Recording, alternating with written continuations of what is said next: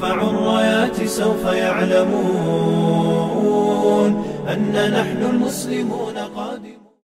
Ovo je kraća, još dvoje imamo. Kaže, da li je od sunneta nositi bijelu odjeću, uzaradi majice, košulje, dukserice, trenike, slično, koji su bijele boje i truce da što češće nosimo odjeću bijele boje uz ubeđenje da je to od sunneta. Odgovor je da je to od sunneta i da je to potvrdio tekst hadisa, vjerodostojnog hadisa koji bilježi Ebu Davud, Tirmizi, Nesai, Ibn Mađe, Imam Ahmed, vjerodostojan hadis u kojem poslanik sallallahu alejhi ve sellem rekao: "Ilbisu min thiyabi bayad", oblačite od odjeće bijelu odjeću.